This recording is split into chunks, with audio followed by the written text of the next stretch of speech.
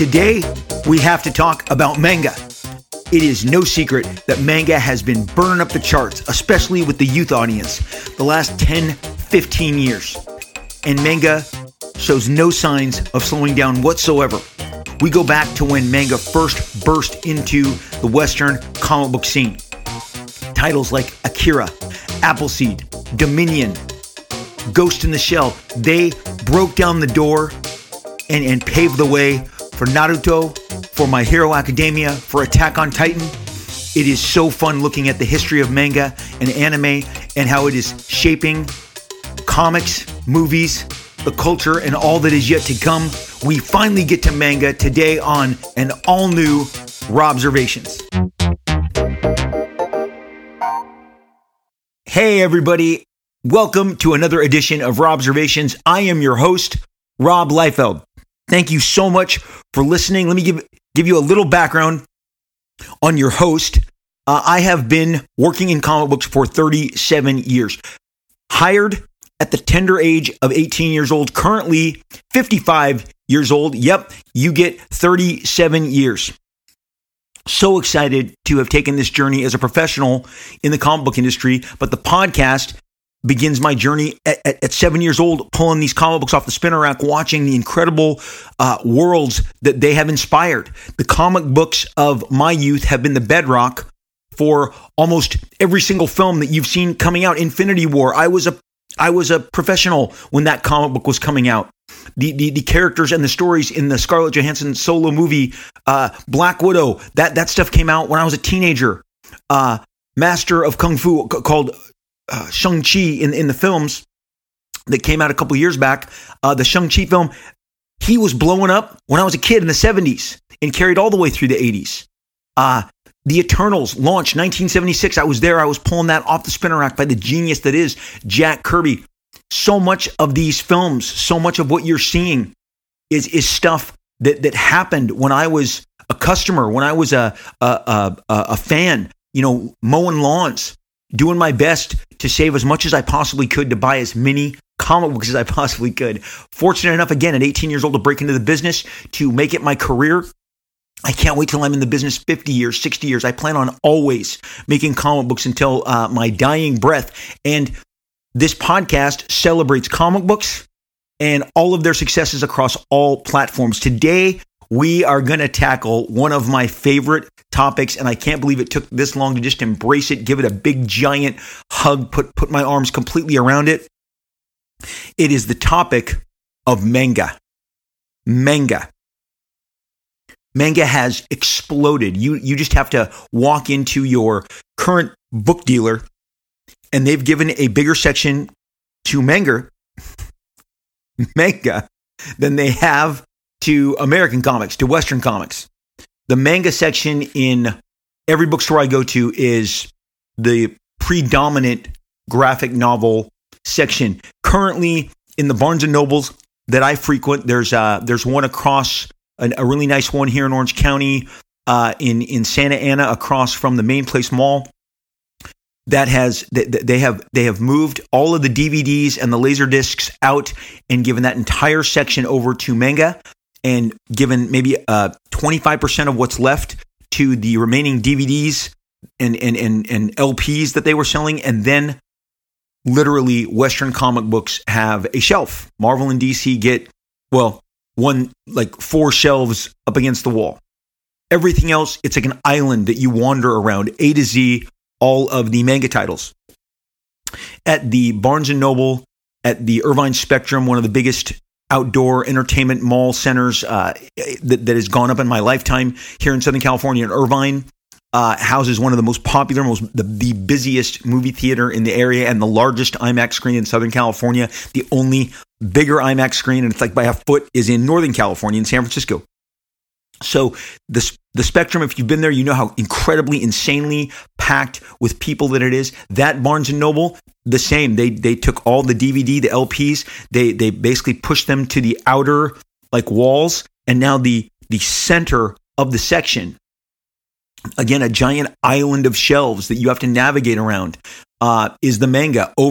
Way over in the corner on the far wall are the four shelves for the Western comic book publishers and their graphic novels. I mean, manga is just dominating. It affected me as a kid when I saw my first manga in the comic book store in Fullerton. Now, the interesting thing, let me tell you something about my very, very first comic book store, because this actually ties into the other night we were going to see my son is part of an ensemble cast of a new show called Wolfpack. And Wolfpack is a brand new show. It's like superheroes meets supernatural. I'm telling you, don't be too quick to put it in any sort of box. It will absolutely blow you away. The theater that we went and saw the premiere in was the Harmony Gold Theater. And Harmony Gold has a really interesting background that ties directly into my childhood. The Wolfpack premiere was held at a theater called the Harmony Gold Theater. And my wife said, "What is Harmony Gold?" And I was like, interestingly enough, this has a direct correlation to my youth and the comic store that I grew up frequenting, because generally now on Tuesday nights, because the DC Comics are released early, we eat downtown Fullerton, and there's a comic book store, Comic Book Hideout, huge shout out, great store. It's just adjacent down the street from where there has always literally been a comic book store presence in Fullerton since I was a kid. When I was a kid, it was called Fantasy Comics, or Fantasy Illustrators, or Fantasy Comics Illustrated. But that was the first storefront that I saw with comic book stores, because I had found it in the Yellow Pages, the phone book. And people who are like, "What's a phone book?" You used to get one dropped on your doorstep. Every family got one, and it had every phone number of everybody A to Z in the area, including businesses. They then split them up and made a business one, a personal one. But by flipping through the phone book for used books, I came upon comic book stores. And so again, in late 1980, early 1981, my dad drove me to Fullerton to this address, which again, some of you have heard the story where I first was trying to find it and went to Fantasy, still on Harbor Boulevard, but that was a porn store. And when I came and emerged on the other side of the beads after parking my bike, I had never seen so many. It was my introduction at 12 at 12 years old to to dildos and sex toys and bondage stuff. And they looked at me like, "Kid, what are you doing in here?" I'm like, "I came here for the comic books." And they were quickly like, "Hey, we don't do comics here." And I'm like, "Wait, what is wrong? How did I get to the wrong address?" Well, I biked home and, tried again the next Saturday. This time my dad drove me and we came upon this comic book store. And in it was a man. There was 3 guys behind the counter. They were all adults, older than me. I would put them in their late 20s, early 30s, each and every one of them. Probably late 20s. And they all had ponytails, long hair. And it was the first time I realized that all the comic books of my youth were now bagged and boarded. They were on walls. They were on shelves. I asked to see some of them. I couldn't believe the prices on them. This was like, whoa, you mean my quarter comics that Mrs. Doney threw away when I loaned them to my friend Nathan because she thought they were possessed to the devil? I can't get these for a quarter now. I have to pay like $10, $15 from, for comics from 1976. Super, super aware, slightly frustrating experience for me. But there was a gentleman behind the counter. His name was Carl Masek.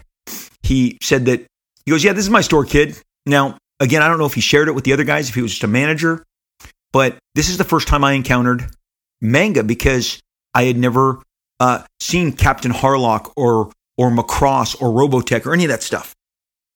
And there they were in comic book form with Japanese text that I couldn't read, but I love the pictures.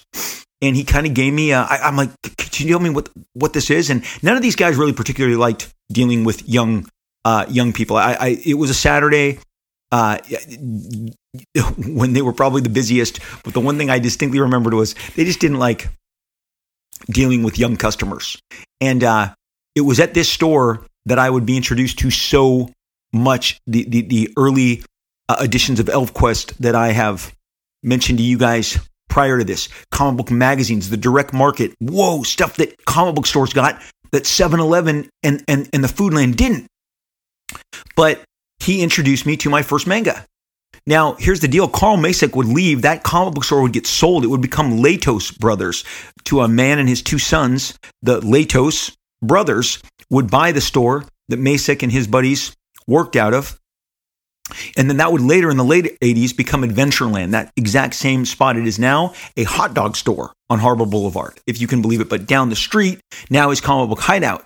And, Comic Mania was just adjacent, basically right in the center of where, Fantasy Comics Illustrated, Latos Brothers,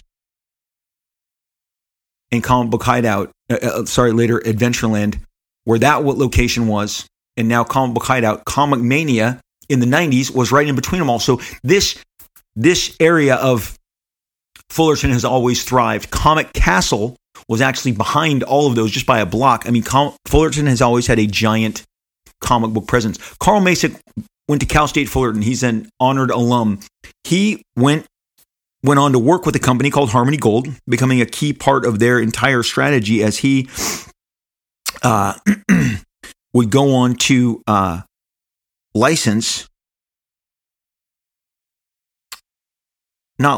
he got the rights and was assigned to Robotech. He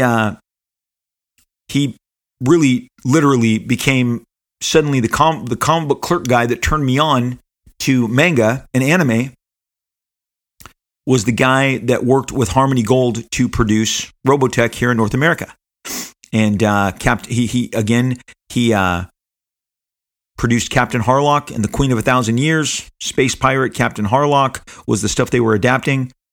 But I'm like, that's the guy with the mustache and the pullback hair. I'd seen him at comic book conventions prior to his Harmony Gold breakthrough, but he became a powerful spokesperson for Harmony Gold. And with Harmony Gold, he put forth all this anime and really was a seminal figure in bringing anime to North America. Now, my experience with anime goes back to the same time that I was pulling comic books off the rack in 1974-75 as the UHF channel, Channel 54 in Southern California. Every morning and every afternoon had a huge catalog of Japanese cartoons and shows that I would watch. Giant Robot, also the cartoon Giant Robo, Ultraman, Simba, the White Lion. I got to know all of these on my little television set in my house in Anaheim on Broadway by activating the UHF early in the morning. I saw Battle of the Planets eventually, which was an adaptation of a Japanese manga and anime called Gatchaman. And trust me, I can sing that Battle of the Planets song at a heartbeat. I can hum it. It is an amazing score. It is up there with like the very best of John Williams and Jerry Goldsmith, if you ask me. It's magnificent. It's fantastic. But so I was aware of the anime and manga drawings, illustration style. I identified it as I've talked to you guys in my previous episodes concerning John Byrne and the rise that he had in comic books roughly at the same time. John Byrne gave people, specifically women, big anime eyes. That was the first thing that I had seen separating, Western cartoons from Eastern cartoons, was the depiction of the faces, the eyes, the noses, the mouths. I mean, it was a very distinct, different approach than what I was getting from, say, the Tarzan cartoon or the Batman cartoon, the Super Friends cartoon. And it was cool. I was really drawn into it. And again, I was used to watching these cartoons. Now, Giant Robot, Johnny Sacco and his Giant Robot, and Ultraman were live action, but they were stunning. I mean, again, watch them, and most of these I'm watching in black and white. We didn't get a color television until like late 70s. And again, my dad was a pastor working on a pastor's salary, but the antennas, man, you got them in the right position, and the UHF channel, you clicked over. Again, there was no cable. There's no cable. You had to do everything through the rabbit ears, the antennas. But I would get a sharp black and white picture, and I was entertained by all of these Japanese cartoons. And of course, when the credits are rolling in Japanese, you understand I'm watching kind of a licensed foreign import-export. So again, I understood that this was done overseas, and I was getting it on this UHF channel, and it was great. But Carl Masick at his comic book store in Fullerton, and again, told me to himself, and when I would talk to him later in my career, I'd say, "Hey, Carl, I remember my first comic book store was yours." And he goes, yeah, kid. That was fun. But he had then become a very important animation producer working alongside Harmony Gold. Cut to, we are at the Harmony Gold Theater for the Wolfpack premiere the night before, or just this last week. And I explained to my wife how I kind of, the reason I knew about all the Harmony Gold stuff was because of Carl Mason. Now, Carl passed in 2010. Been gone many years now, but was a pioneer, but also was my, the guy that rang up my comics in my very first comic book store business. My very first comic store visit. Man, I am fumbling words today. I'm just so excited. I'm so excited about this topic of manga and kind of laying the groundwork. From there, again, I am always hunting manga, and my primary place to find it was at the comic book store. And as the 80s rolled on, there was more and more and more. And the stuff that turned me on the most was the stuff from I want to say this right, but I know I'm going to butcher it. Masamune Shirow. Shirow is like the rock star Jack Kirby of manga, with Ghost in the Shell, Dominion, and Appleseed. And each and every one of those was a treasure to me. I treasured each and every edition I got. Full stop. I've talked about it on different podcasts where I talk about the creation of Cable. Cable is adorned in Masamune Shirow's gear tech. Check any of those books out, and you'll go, that's where Liefeld got it. I wear my influences on my sleeve. I always have. And it was stuff that nobody in American comics was doing. And I was all too happy to put that influence directly into the Western comic books that I was producing. The original impact that Appleseed and Dominion and Ghost in the Shell and Dirty Pair and of course Akira had on my peer group, it cannot be understated.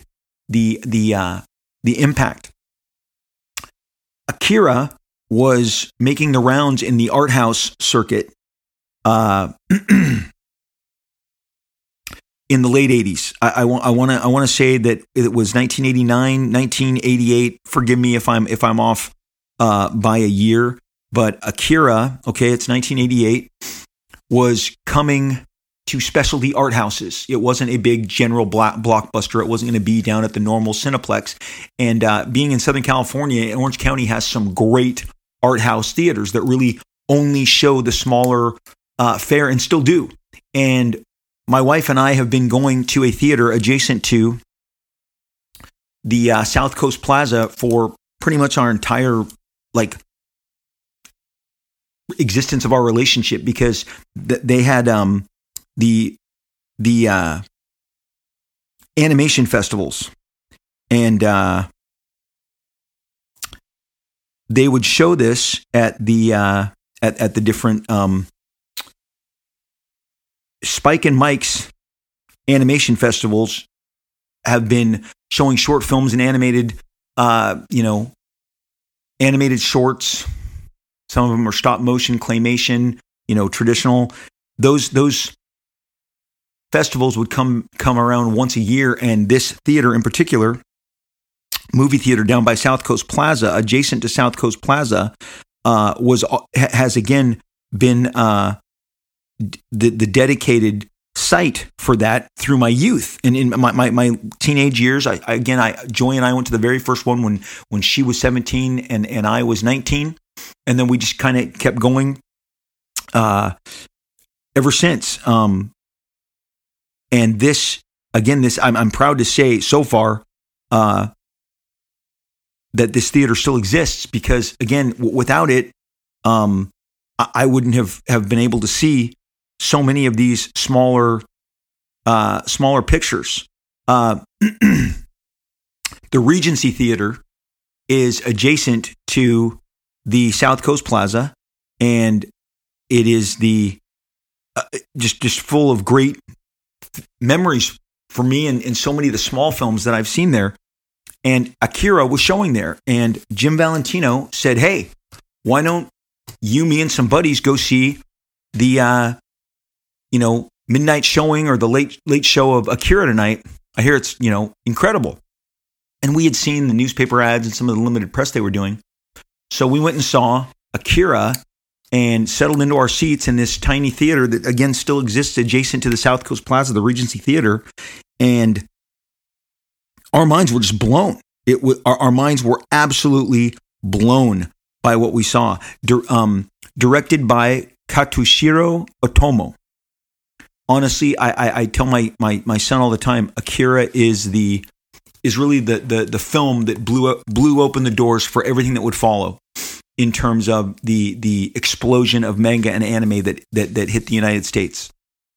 If you've seen Akira, you've seen how gripping, how detailed, how the sheer spectacle. It's got great characters, it's got great humor, and man, those giant conflicts, especially the last one, is just it's just every time I see it, I feel like I'm watching it for the first time. Certainly, the depictions of the characters, and of course, kind of one of the most famous, the imagery of the red motorbike,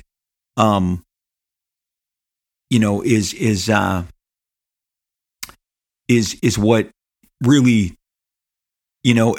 ignites everyone's imagination. When you see that, you immediately go, Akira, Akira, Akira. It's really the story of Kaneda and Tetsuo. And again, I don't want to blow it for you if you haven't seen it. By all means, please see it as soon as you can. You will not regret it. I have all of the special edition Laserdisc DVDs, the high-res stuff. It's still just completely, I would embarrass myself if I started imitating the movie, because I'd be probably breaking all sorts of, sensitivity clauses, because my imitations would be seen as not appropriate. But I hear that in my mouth, I hear that in my head as I'm sharing this with you guys, because the excitement is back. And I remember walking out of the theater, after midnight with Valentino and the others. And again, this is when Jim and I were sharing a studio, and just going, what did we just see? That is next level in terms of animation. And Marvel had started to do the graphic novels.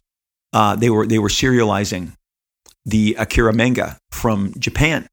And so it was available to, all of the Marvel fans, because through their Epic Illustrated, they were bringing you the manga, which again is next level in terms of detail, rendering, character design, spectacle, just sheer, the magnitude of the detail. And this is when I realized and understood that manga was produced by studios, and there were background artists, and there were technical people who drew the bikes, people who drew the faces, layout guys, ink guys. It was fascinating.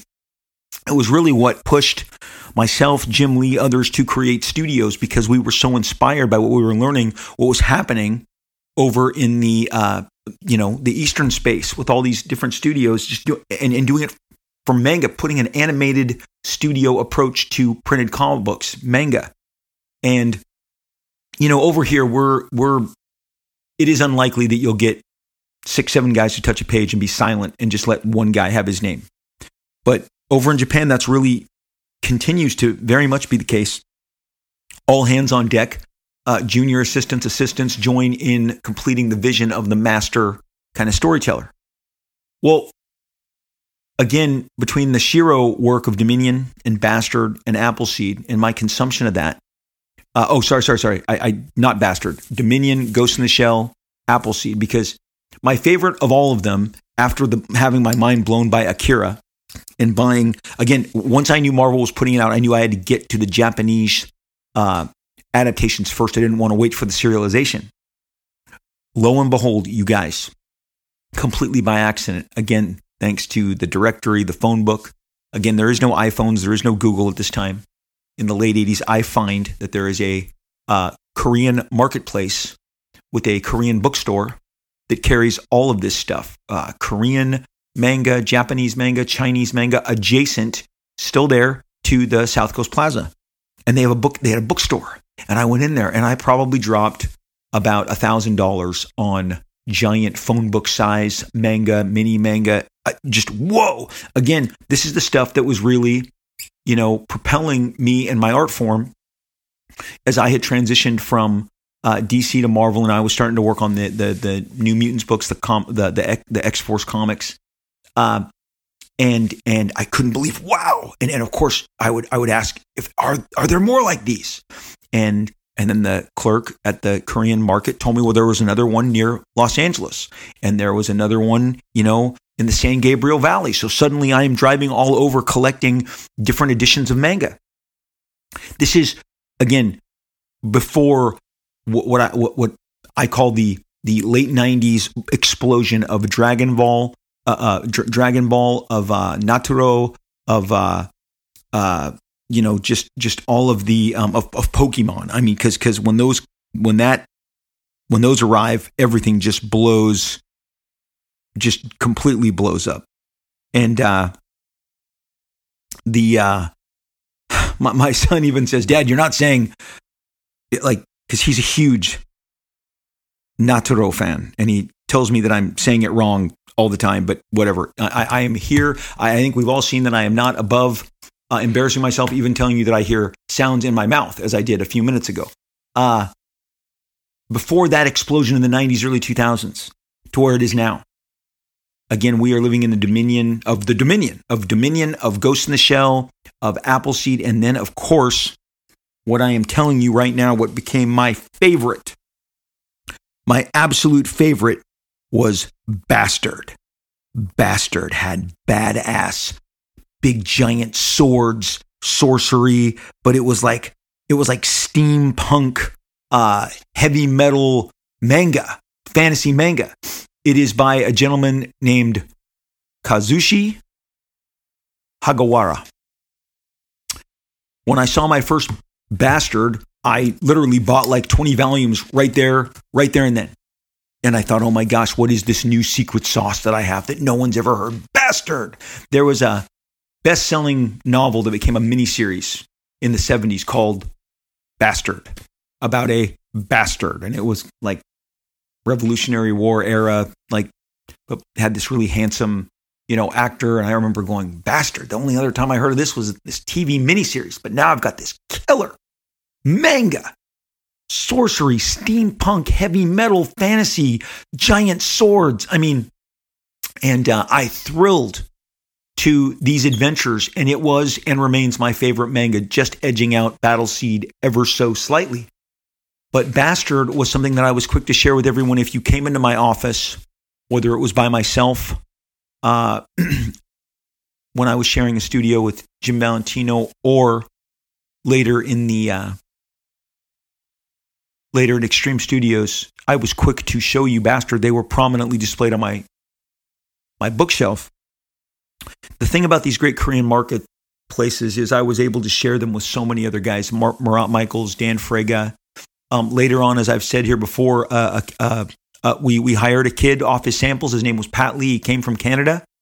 He had never seen manga before. He is only a Marvel and DC junkie. And I was like, wow, Pat is of Korean descent, but I am exposing him to his first proper Korean bookstore in the United States. And of course, he did what everyone does. He suddenly, spends hundreds of dollars, putting as much manga in his basket as he possibly can, and heads to the register and has his mind blown. In fact, Pat Lee, who I would say was more on course to start drawing like Jim Lee, when I hired him overnight, said, I'm going to draw like this now. I'm going to draw like this manga that I am exposing myself to. Some of the guys, including Stephen Platt, who I exposed to this stuff, would blow up overnight. He would use our Extreme copy machine. We had a couple of them. And 11 by 17s of all of the black and white pages. He practically wallpapered his office at Extreme. You would walk in, and from head to toe was Bastard, blown up, 11 by 17. Incredible imagery, incredible action. And we're going to get to the true aesthetic of why manga was breaking out at the time for me. Wasn't just the designs and the gear and the tech. That is a huge part of it. But it is the page design. It is the page design and the dedication that manga has to action, just pure and simple action, movement, motion. They are dedicated to it. You're never, ever really going to see some of these successful, manga and anime do 20 pages of talking head. What they're going to do is they're going to rock your socks off, and it's going to be bloody, and it's going to be R-rated violence, and it's going to be hardcore action, the likes of which you have not traditionally gotten in Western comic books. But here I think I'm the only guy digesting this, and it was about the third time that I saw Todd McFarlane at a convention that we hit on Akira. And he was with his, at time, he had an assistant, at the time, an assistant named Terry Fitzgerald. Terry would go on to wear many different business hats in the Todd McFarlane Company as the toys in the HBO cartoon took off. But at this time, Terry was just a guy having lunch with us. And Terry talked like this. He and Todd talk a little bit like the same, but Terry was a little more upbeat. And, Rob, you seen Akira? And Todd would go, Terry took me to see Akira. Have you seen? I'm like, we saw Akira. Valentino and I saw. Oh, Bud. And from once you get to Bud, then like we've hit the apex of excitement explosion as far as Todd McFarlane is concerned, and myself. And we gushed over Akira and manga in general because it pivots again from Akira then to manga. And Todd's like, but I'm checking out some of that manga. That manga is incredible, the work they're doing there. And I'm like, oh yeah. And I'm telling him about my obsession with Dominion and my obsession with,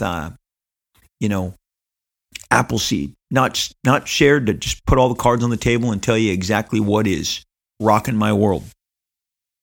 He's sharing the same, all the stuff that he digs. And he's like, I'm going to have to check that Appleseed out. That sounds good. And, come on, it's like Super SWAT with robots. How do you not like Appleseed? I mean, again, if you see it, you're going to see this is like Liefeld was all over this stuff. Of course I was. I have never, ever shied away again. I wear my influences heavily on my sleeve. I carried a lot of it into Youngblood as well and everything I did after and to this day. So now I know Todd's into it as well. Well, Eric Larson, he's into it to the point where I'm at WonderCon. He's like, have you seen Berserker? And I was like, or Berserk? And I'm like, no. And he's like, oh, you got to check out Berserk. And he exposes me to Berserk. And then he goes, have you seen Fist of North Star? And I'm like, I haven't seen Fist of North Star. And he's like, this is Eric Larson's pitch to me on Fist of North Star. It's this guy wandering like an apocalyptic landscape, and like every 20 feet, he fights a new monster, and he battles it, defeats it, and then keeps walking, and then a new monster attacks him. And I'm like, I'm sold. And I remember getting on that plane at that probably 1989 WonderCon with a bag full of Fist of North Star. Again, thank you to Eric Larson. So Larson, myself, and McFarlane were completely keyed into the manga, and we were looking for ways to apply it into our own work. And if you look at Todd's Amazing Spider-Man and his Spider-Man series, and if you look at what Eric Larson was doing on Spider-Man and thereafter at the time, and if you look at what I was doing on What If Wolverine was an Agent of S.H.I.E.L.D., my annuals, and then New Mutants and X-Force, I am applying this incredible manga aesthetic that no one else was doing. If you go back to when we were breaking out, and I've talked about this all the time, what we did at Image, and the reason, the Image guys, if you say the Image 7, and really it starts with Eric, myself, and Todd, what we were doing was applying the aesthetic that we saw on these pages, no matter where they were from Dominion, Ghost in the Shell, Appleseed, Bastard, Fist of North Star, Berserk.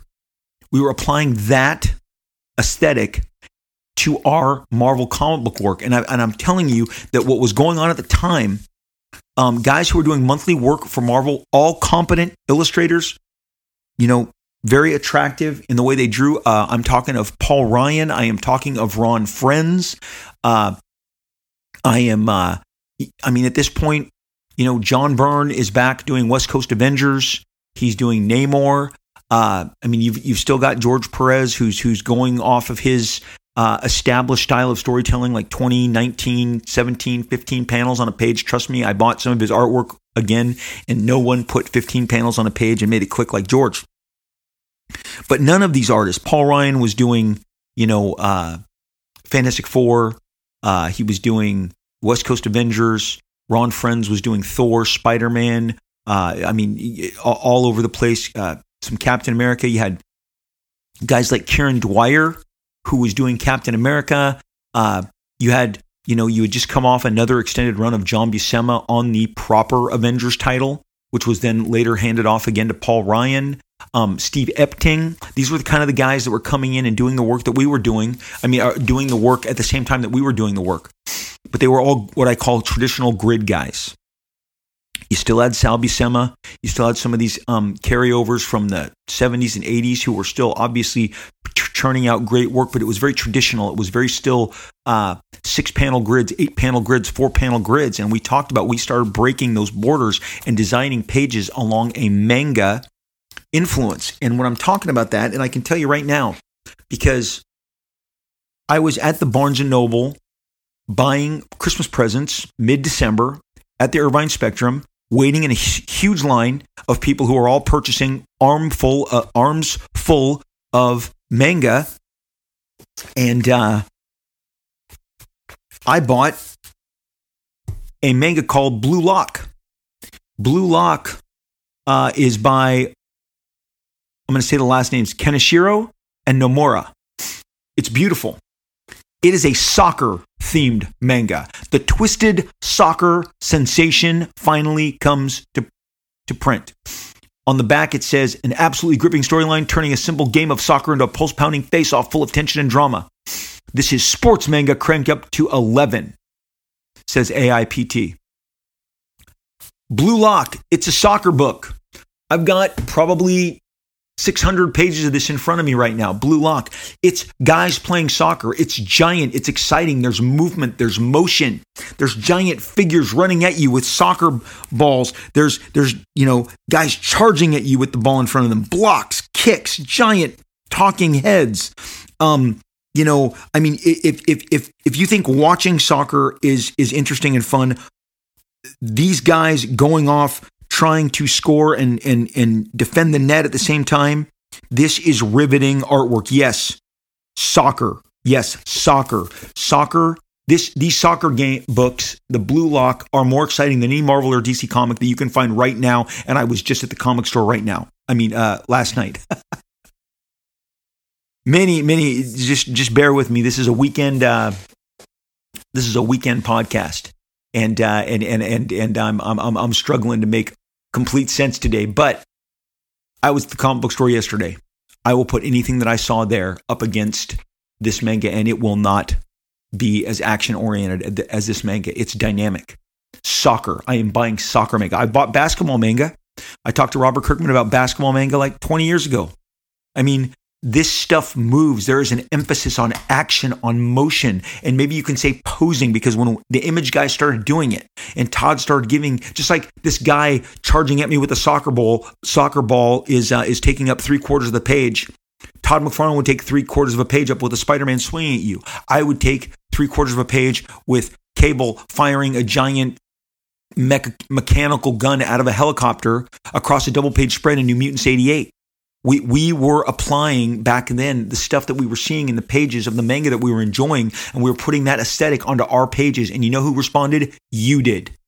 You guys. You started buying our stuff more than you were buying any of the rest of the stuff. If I was able to rescue a book like New Mutants, which again, I was looking through the omnibuses recently, I had forgotten about the Bird Brain era.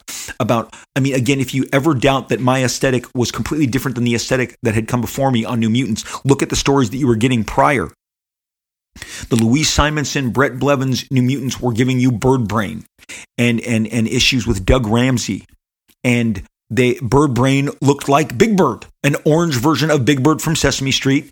And he suddenly became the aesthetic focus of the book. Literally large storylines were given to a guy who looked like a bird. And I remember at this time going, this isn't for me. It's like school kids trying to keep their bird friend in line. It was a different aesthetic than what I craved from a New Mutants book in the sense that the Art Adams New Mutant Annual was just pounding in my head, and how dynamic they had been portrayed there. Now, obviously they were up in Asgard and battling the gods and trolls and giant sandworms. But regardless, it was just a different aesthetic. And these books that I'm talking to you about, they are polished. They are inked by Terry Austin, these Bird Brain comics. But again, it wasn't this action-oriented military, cyber warrior-driven Cable-themed stories that I was giving you. So again, that aesthetic is completely different than the one that you were getting prior to me. Todd's aesthetic on Spider-Man was completely different. Eric immediately was able to give that same aesthetic when he went on, even on his Punisher work that he was doing right before Spider-Man. This stuff just flat out rocked the fans. They showed up. They started making New Mutants a bestseller, which it was not. Spider-Man, they put Spider-Man in contention with X-Men. And by the time Jim comes on, Jim slowly starts, realizing, the big pictures, and it clicks. And those pages start to sing. And they become some of the best work, if not the best work that he's ever done. Jim realizes, oh yeah, big figures, launching, action, movement. And our detractors, back then I'm telling you, they said, oh, those guys are posing. They're posing all they're posing. They're pandering. They're pandering with poses. Yep. Just like the couple $100 worth of manga that I bought a few days ago. Okay. Because I keep going back to Barnes & Noble. Let's see what else I'm into right now. Right now I'm into Kaiju number 8. My son freaked out when he saw I had this. My son, who was 20 years old. Now, my son, as I told you earlier, is, and I've mentioned many times, my youngest son is 100% all in on Naruto, on Attack on Titan, on My Hero Academia. The other prior, in between Thanksgiving and Christmas, he said, Dad, you have to sit down and you have to watch Chainsaw Man with me. And we called it up on Hulu and we watched Chainsaw Man. And I was like, oh my gosh, I can totally see why you get this. And it's a guy who, gets possessed and has a chainsaw as a face and literally is cutting off people's arms and limbs. And it is R-rated. It is almost X-rated action, that NC-17 moniker that they came up with in the 90s. I mean, it belongs on some of this manga, but you understand why kids are swept up in this. I have generous amounts of Attack on Titan manga and My Hero Academia and Naruto. I actually was into Naruto before my son was, because that was kind of the early 2000s and I was starting to buy those because they had so much great karate action. And did they have posing and aesthetics and designs of pages with giant talking heads and people kicking it, flying through the air, kicking at you? Yes, that's why I bought them. I am into motion and movement. And the comics that I loved growing up were the guys that did that the best. I've talked about Frank Miller and Walt Simonson and Howard Chaykin. And that's the kind of design elements that they were bringing you. But we turned that up to 11. Bigger, bolder than ever before. And look, the industry eventually, followed that aesthetic. But the aesthetic is just a part of it. But absolutely, and we're going to circle back to this. This is the element that I believe is separating manga from Western comics at this time. Some other books that I'm enjoying right now: Overlord, Kingdoms of Ruin, Chronicle of the Cursed Sword. I mean, honestly, if your character's brandishing a sword, I'm buying it. If your character in manga is brandishing a big gun, I'm sold. I'm all in. So this is the kind of really the groundwork of how manga affected my peer group. And that was just the very beginning. The truly the best was yet to come. Because when my son has said, when Chase goes, Dad, let's watch My Hero Academia, I'm like, okay. He's gotten my other son, Luke, addicted to it. Luke Liefeld became drawn to Attack on Titan and My Hero Academia because of his brother. His brother is proselytizing manga and anime. I mean, preaching it, converting. That's why you have these kids showing up to Barnes & Noble. It's catching, it's taking. What is it? It's people with superpowers and struggles and giant conspiracy theories and literally, giants that will eat you in Attack on Titan and soldiers, in these fortified, compounds, cities, defending themselves from these giant titans. I mean, you guys, manga has not relented on the action. And when comics went to this talking head format where, hey, all of you want to be screenwriters, come on in and write your screenplays and try and, become the next David Mamet and the next Quentin Tarantino and do it on our dime, and we'll indulge you and we'll call it, constipated storytelling or whatever Bill Jemas was calling it way back when. We'll do that. When that was happening, Naruto was exploding. Dragon Ball was having its third act. Okay, it's on its sixth act right now. And again, when the guys at Extreme turned me on to Dragon Ball, so it was time for me to be turned on to something instead of turning them on. Instead of me sharing Bastard and Appleseed and Dominion and Dirty Pair and Ghost in the Shell, they're like, check out this Dragon Ball. And it's all these people fighting in the sky. I mean, it's these superpowered God-level beings, blasting each other, flying into each other, popping. I mean, I got a Dragon Ball vibe from Man of Steel, which is why I think it resonated with a certain audience. Because Zack Snyder's Man of Steel, that final battle with Zod and Superman was very much ripped from the kind of action that you would see in Dragon Ball, and then now in My Hero Academia. People, huge downshot up in the clouds to see the people standing above the cities that are hundreds of feet below them. That's the kind of scope that you're getting on My Hero Academia. And again, that huge scope. Chase Liefeld, Luke Liefeld, they freak out for this anime. And yes, do they also have it in manga format? They do. Chase's, bookshelves are only manga. He doesn't have a single Marvel or DC comic on his shelf. It is 100% manga driven. As a matter of fact, it was about 4 years ago that I walked in with these giant, thick hardcover manga. I mean, they were hundreds of pages thick. A couple of different editions. I had just picked them up and I put them down on my shelf, and Chase wandered into my studio. So he's probably 16 years old. And he goes, "Dad, you have Vinland Saga?" I said, "Yeah, Vinland Saga is crazy great." I mean, it's manga about Vikings. Okay, it's Vikings Valhalla on steroids because they're jumping higher, cutting deeper. There's a recent, every Vinland Saga has just kick-ass, dedicated 30, 40, 50 pages of relentless action. If it's a guy with a bow and arrow, it's 30, 40 pages of him jumping in every direction, driving arrows into people's heads, eyes, necks, chests, thighs. If it's a guy with a crossbow, the same. Guy with a sword, dedicated sword play. Then, carving people's arms and legs off, cutting their heads off. You guys, manga is dedicated to movement, motion, the display of superpowers, relentless action.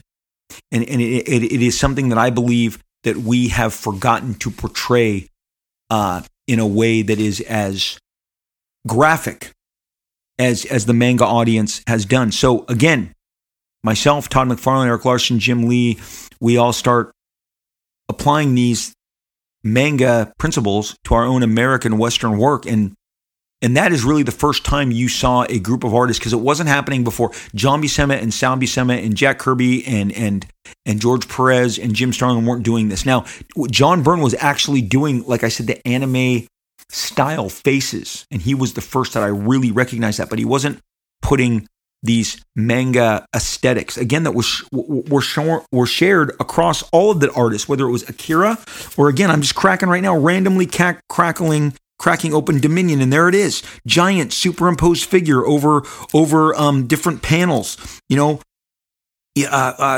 massive tech suits crashing into each other, double pagers of robots charging you. I mean, this is just a random flipping of a Dominion that I have right over here because I decided to stack up these books as I talk to you about them. But I mean, giant screaming heads. I mean, again, when they're in action, they're yelling, and you can see some of what we're giving to you. You can see in especially when we portray a character like a Wolverine and the way we have him fairly screaming and yelling is the way that we kind of see the manga anime approach to that.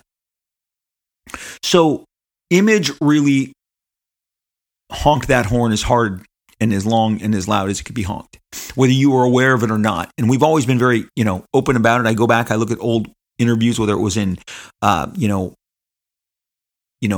the CBG, or it was in Comic Scene, or it was in Wizard or Hero Illustrated, and I'd be like, oh, I'm totally into anime and manga. That was a huge influence on me, along with the same dynamics of Jack Kirby. I always felt like right around middle of the first year of Image, I was really, in my laboratory, I was putting Kirby and manga together as successfully as I possibly could. The speed lines were another obvious sign when you saw those. I incorporated them. Todd incorporated them. Eric, Jim, again, we were all taking these things that we would see from manga and putting them in our Western comic books. And again, you as the deciding factor powered us, to the top of the charts and kept us there for a very long time. But the next guy that I would see that would embrace the manga manifest as devoted as I would ever see anyone do it is a gentleman named Joe Madureira. Now, it may be Joe Madureira. Sorry, Joe. From this point on, I'm just going to call you the way you sign your name, Joe Mad. Happy to have known, been with, done a small amount of work with Joe Mad. He, like myself, was hired as a teenager to draw comic books. Art Adams was the first guy that I had heard that was hired in his teens. I really desperately wanted to break in my teens, and I did at 18. And then Joe Madureira was drawing comics as an 18-year-old for Marvel and quickly made his mark on the X-Men. And I'm going to tell you right now, again, a non-conventional approach. Everybody, when Jim Lee left, were trying to draw the comics like Jim Lee, the Kuberts and Brandon Peterson while he was there. Everybody was really taking this kind of Jim Lee aesthetic and trying to make that happen, 92, 93, 94. Well, fresh off a Deadpool miniseries that Joe Mad had done, which was fantastic.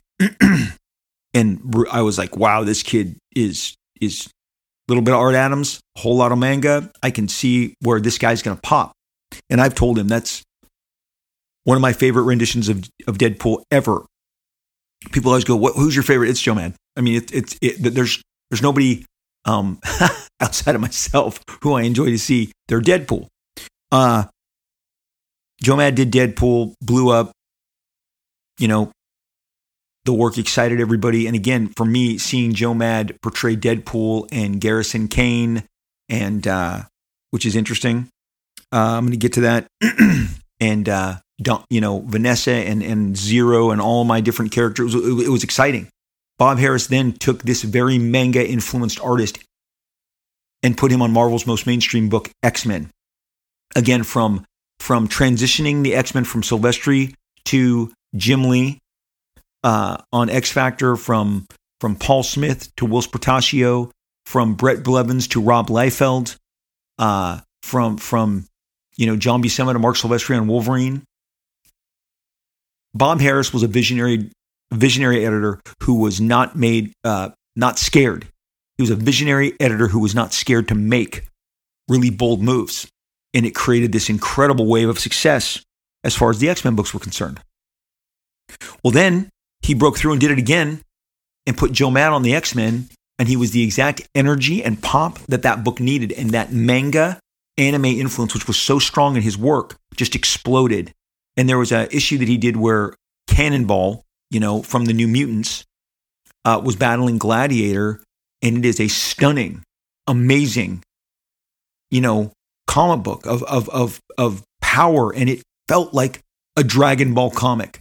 Two superpowered individuals flying, high above the city and in the air, and it's just, I was like, wow. And again, his approach, his very distinct manga and anime style, because unlike what we were doing with the big shots and the way we would design the pages to enhance big faces and big figures, he understood how to do all that, but he was drawing more like Star Blazers and Macross and Captain Harlock, that anime style that you associate with Japanese animation, than anybody had ever seen, and doing it spectacularly in a way that it was the most accepted that I'd ever seen anything. And people went for it. Now, there was some rumblings at the time as the transition happened, because people really liked their traditional Jim Lee, I've used this word 100 times today, but again, aesthetic.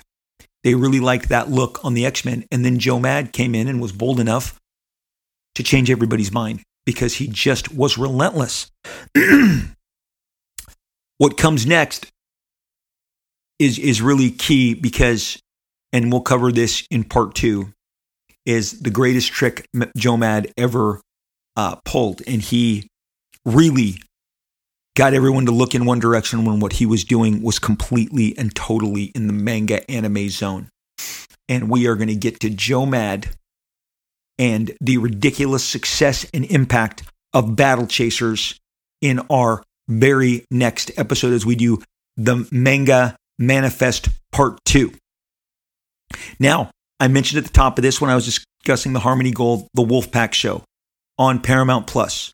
I desperately want you guys to check this show out. It is more like a comic book, more in that New Mutants X-Men vein than you could possibly imagine. It dances between the supernatural and the superhero and superpowers, and it's cool. And yes, of course, I've told you, you can look for my son to appear in the show, but I'm telling you, Sarah Michelle Gellar, Rodrigo Santoro, a fresh batch of faces and characters that you're gonna absolutely dig. By Jeff Davis of Criminal Minds and Teen Wolf fame, he is writing some amazing scripts. You might not have Paramount Plus, you might have it only to watch your Yellowstone universe, your Tulsa King, your 1923, your 1883. Maybe that's the case, but you should definitely give Wolfpack a shot. It is exciting, having seen more of it than I can let on. I think you're going to totally dig it. Make sure you give it a shot. It's completely worth it. That is my plug. What else am I going to do? You can say, Liefeld, you're just doing that because your son's involved. Hey, even if that's the case, then I'm a great dad. And I'm telling you, check that out. Check out Paramount Plus. Check out the premiere of Wolfpack and stay tuned and watch it through its entire seasons. I guarantee you will not regret if you take this Wolfpack ride and see it through to its fruition. You guys all are probably very aware at the end of every episode, I share with you the reviews that you guys leave with us. You're so generous in leaving these reviews. I'm always able to grab a new review and read it at the end of every episode. And once again, it cannot be overstated how much these mean to not myself, but everybody who works on the show, and the way that it positions us on all the different platforms, the 5 stars, the positive reviews. You guys are spectacular. I cannot even begin to thank you enough. And today I am going to read this review from Bababooey Fafafui. Yes, you heard me right. I'm not going to spell it. From Bababooey Fafafui. He says, the best ambassador to comics. 5 stars. I loved Rob's stuff in the 90s. His enthusiasm for comics has transformed from the comic page to the spoken word. The history, the insider knowledge, the insight, the opinions with reasoning, and more make this series exciting while educational. I can listen to this for hours. It feels like he is having a one-on-one conversation with each and every listener. Keep them coming, Rob. I'll keep listening. Okay. I would... If my parents had not departed this earth, I would think that they were the ones writing these and sending them in under false pretenses. They are so ridiculously kind and generous. Thank you, Bababooey Fafafui, for that super sweet review. Look, I try and just talk into this, Mike, as if you're right there. I have no radio training or anything. I turn on this podcast in the loneliness of our pandemic and just started talking about comic books and a subject that is near and dear to me and my love for this medium. And I'm so glad that I'm able to share it with so many of you. Thank you so much for each and every review that you guys leave for me. As you know, I am all over social media. I am on Twitter at Robert Liefeld, RobertLiefeld, continuous. I have that blue check for verification. It tells you it's really me. I love talking to you guys, sharing thoughts, ideas, art, all of the ways that we communicate on Twitter. I appreciate it so much. If you would give me a follow and give me a shout out, I'll shout you back. I'm pretty conversational over on that platform more than maybe any other. So on Twitter at Robert Liefeld. Over on Instagram, I am at Rob Liefeld. I have my kind of photo dump of my life, the stuff that I'm doing, the stuff that I'm drawing, the food that I'm liking, whatever. I'm kind of an Instagram nerd, but I love it. But I have no idea what I'm doing. When I feel it, I share it on Instagram. I am at Rob Liefeld. I was able to get my Rob Liefeld moniker on there early enough, thanks to my wife turning me onto the platform. At Rob Liefeld, again, another blue check. It'll tell you it's really me. I love reading your comments, your mentions, your DMs.